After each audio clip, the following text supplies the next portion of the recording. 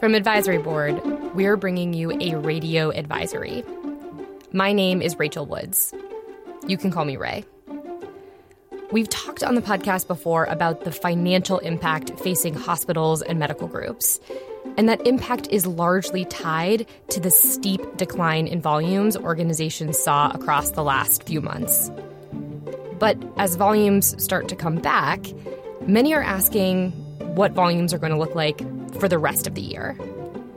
Well, instead of peering into my crystal ball, I have brought something that's probably a little bit better. My colleague, Anna Yakovenko, who spends a lot of time thinking about and forecasting the 2020 outlook. Hey, Anna. Hey, Ray. How are you doing today? You know, it's at least going to be a long weekend inside. Where are you dialing into the podcast from? From home, probably like everybody else. And where's home? Bethesda, Maryland. Well, I am dialing in from a new location today. I am in a closet in my parents' house in Columbus, Ohio, with a bit of a bizarre DIY podcast setup, but hopefully the sound is coming through all right. We have to do what we have to do.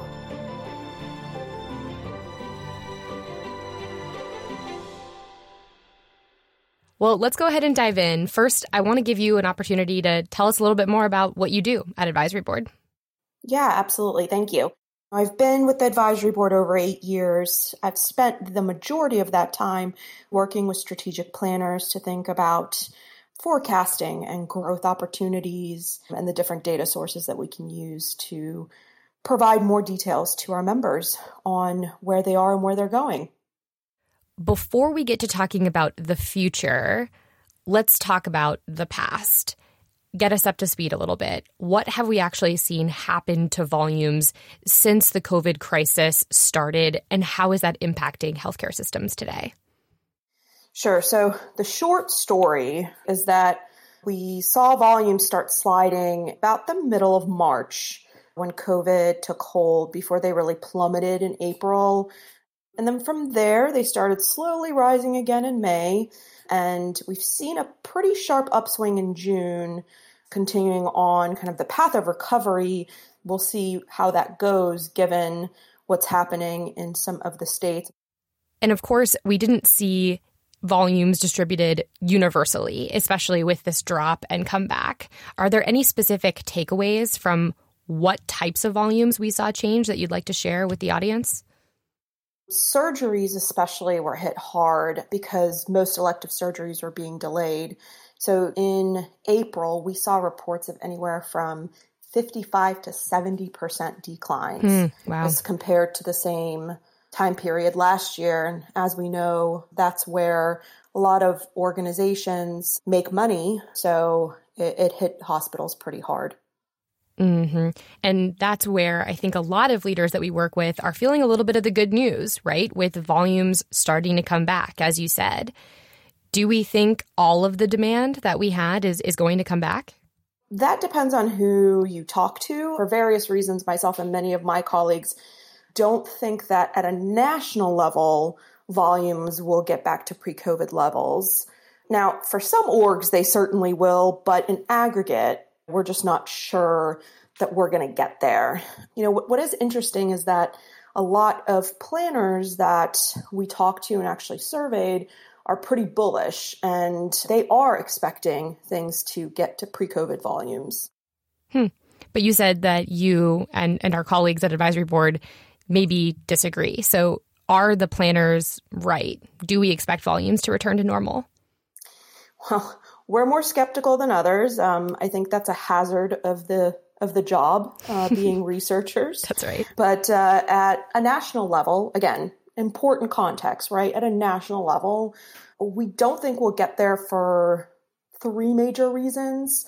There's a host of potentially smaller impacts, but the big things are economic instability, and this is likely to be the biggest long-term factor that we'll have to contend with. Second, consumer anxiety. And third is throughput and efficiency of providers. Well, let's talk about each of those, and let's start with the economy. I'm guessing that this is an area where we can actually do a lot more prediction based on what we've seen in the past. What are you thinking? Yeah, we're actually doing more in-depth analysis here with some historic data on what happened after the 2008 recession. So stay tuned for that. But in general, with the unemployment rate now over, I think it's 11% in June, it actually went down, which is great, but it's still 11%. We expect significant losses of employer-sponsored insurance. And in addition to insurance losses, we know that consumers tend to defer care for some services when they have less disposable income. Mm-hmm. So that's where we're really going to see the impact. Especially, I'm guessing, with those elective procedures that maybe somebody was willing to get when they had insurance through their employer and now is saying, I'm going to delay or maybe not get that surgery at all because I've lost my insurance. Exactly. And we've put that into our forecasting methodology, looking specifically at what is most elective versus not, and ratcheting down our forecasts for growth in those areas because that's where we know we'll see the decline. But you mentioned that there were three things, and another one of them was just patient behavior. I guess that comes a little bit into patient behavior as it relates to their own economic situation. But what else are you seeing in that scenario? Patients are still avoiding healthcare settings. It has gotten better, but they are worried about going to a clinic or a hospital and being exposed to COVID. Importantly, they're avoiding care for both minor and major services. Mm-hmm. We did a pulse survey, or our colleagues at Optum did. They saw that 18% of consumers said that they are still likely to avoid the ED if they have a heart attack or appendicitis. And that's actually virtually unchanged from 6 weeks ago. And the ED numbers are bearing that out. And I think we actually have an episode to go deeper onto this topic that's going to be launching later this week. So stay tuned for more on consumer behavior and how that's impacting their willingness to come back to the health system. But Anna, I'm thinking about your three things. And the first two, the economy and patient behavior, those are all sort of external factors. But your third one isn't. And that's the overall ability to just be productive in the hospital or in a physician practice. What are we seeing there?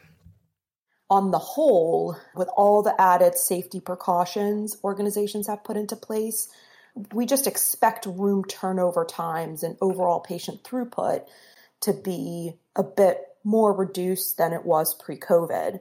And a few organizations that I've talked to are still facing some shortages on the supply side, right? So we have talked to organizations that had to furlough staff and they can't open up at 100%.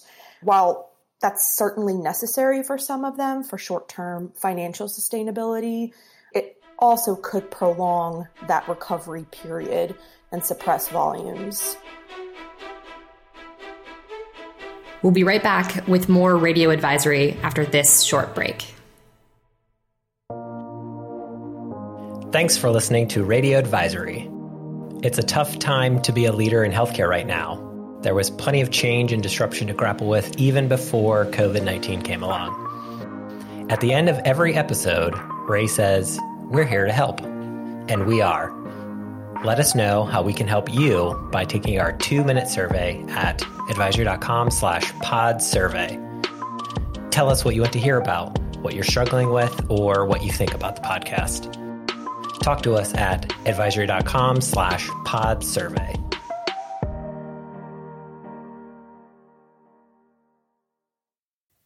So you said, Anna, that you don't expect volumes to come back to pre-COVID levels, at least not this year. What are you expecting? What are the forecasts showing you? Well, to be honest, that changes every day, given what's happening. But we've built out 2 potential scenarios to model out what we think could happen. The first scenario is that at a national level, we'll see an overall plateau of cases. This scenario was called a gradual decline of cases about a week ago. It's been upgraded to plateau. When we were actually thinking that there would be a gradual decline before we saw cases going up. Yep. Yeah, exactly. And the second is the potential of a second wave. So let's go through each of these scenarios in a little bit more detail. Let's start with what was a gradual decline and now we're calling the plateau. What's the impact you're seeing there? What we predict is that we'll continue to see a gradual increase in volumes throughout the year, getting close to pre-COVID volumes. We talked about why we don't think we're going to get all the way there, but we'll continue kind of this slow growth up. I think just a couple things to call out. We do think outpatient visits will climb at a higher trajectory. For one, because they fell the most. And for another, those who delayed care will begin to return. And we're actually seeing that borne out in some data now. And outpatient surgeries will continue to see an increase, probably eclipsing inpatient surgeries, especially those affected by COVID-19, pushing inpatient surgeries out to outpatient. Got it. And that makes sense, right? Because like you said, outpatient surgery is where some more of the electives might come back. And it also might just be a natural push from inpatient to outpatient. Exactly. But there's a big but here. That recovery trajectory looks very different if the spikes we're seeing regionally break out across more states at the same levels. I think we should actually pause and have a conversation on that topic because we are seeing more states increase in their volumes of COVID. So let's talk a little bit more about that. What are you hearing? I just looked at the CDC data that was actually updated July 1st, and the number of patients in an inpatient care location with COVID-19 has really hit all-time high in a number of states. And that's including two of our nation's largest, right? Texas and California. And the rise in those states has been so significant that you can see that nationwide hospitalization numbers, that curve is ticking up after over 2 months of steady declines. So does that mean that there's potentially a third scenario that we would look at that's not just a second wave, not even a plateau, but an actual just national rise in cases? Yeah, I mean, in that case, you can potentially think about it as a second wave just coming earlier. So when we initially looked at when we thought the second wave would come, we thought it was going to be mid-fall, around the same time that you see the flu tick up. And if we, keep seeing these numbers, we could see that second scenario, that second wave of COVID hit earlier. And if that's the case, which it's increasingly looking like it is, what's the impact going to be on volumes? Well, we predict still a gradual recovery, but then we think we'll see a dip in volumes. Now, not remotely the level of a dip that we saw in March and April, but a dip nonetheless. I mean, if you've read about it, we've already seen in Texas, Governor Abbott reinstating a ban on elective surgeries in 8 counties. So if we see that happening more, if we see consumer fear come back, we could see a dip here. Anna, so far, I'm cognizant of the fact that we've been talking about the national view, right? You've even caveated that from the outset. I'm curious, is there some practical advice you could offer to leaders in individual markets who are trying to look at the 2020 outlook for their own systems? Yeah, absolutely. I think as you consider your predictions, I would tell everybody to really take the time to understand how the drivers of volume are faring in their market. You can do that in a few ways. First, I think you want to be ahead of the actual case count. Right. So remember that what we do today often doesn't show up in hospitals for several weeks. So, paying close attention to social distancing that's occurring in the market. There have been several tools that have been released to the public to monitor that. Second, and this is actually a really smart thing, one organization that I've talked to told me they do, they track the calls or visits that they're getting that display key COVID symptoms. That way, if they see an uptick in those calls, they know in a week or so they're going to start seeing an increase in COVID cases coming in and being tested positive for. Other things to consider is how your consumers are feeling about getting care, pulse surveys of your market, conversations with your physicians. That should give you a glimpse of this and how it's changing. And finally, I think I would take some time to model out several scenarios of unemployment and insurance loss, specifically in your market, to understand what kind of impact that could have, because that can be very different from market to market as well. And as there are different scenarios coming out of different markets, there are going to be different strategies that are implemented by executive teams. Are there any kind of no regret solutions that leaders should be doing regardless of how the scenario plays out at their home system?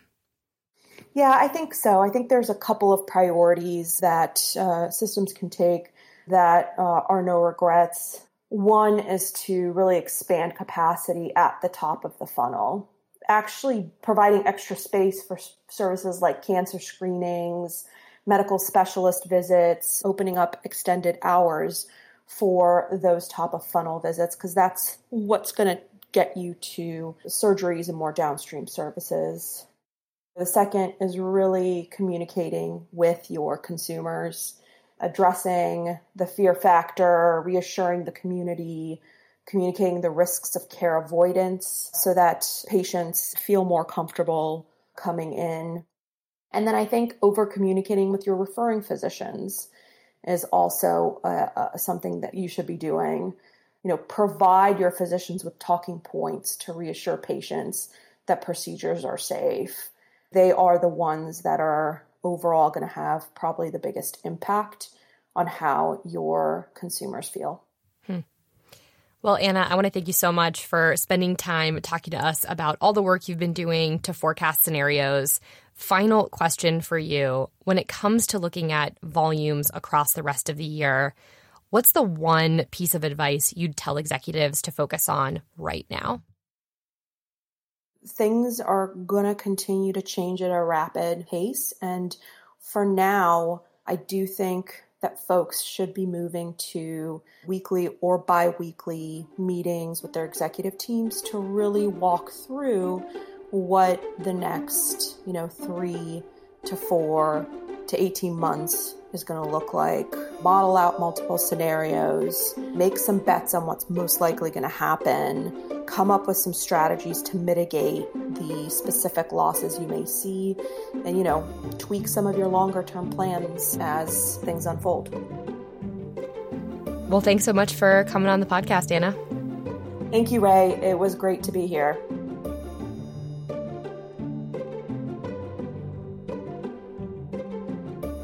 With everything that's gone on in the last 3 or 4 months, it can feel impossible to predict the future.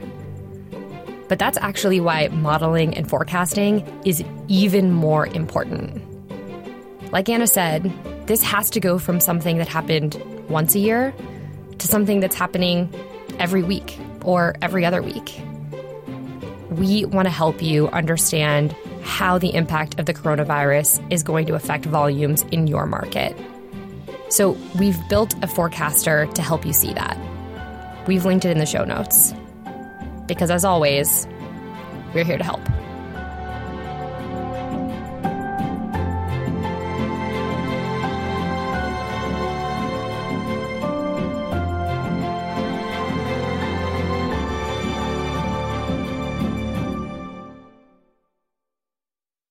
In a very weird reversal from my childhood, I had to tell my parents to be extremely quiet while we recorded this, while I was working.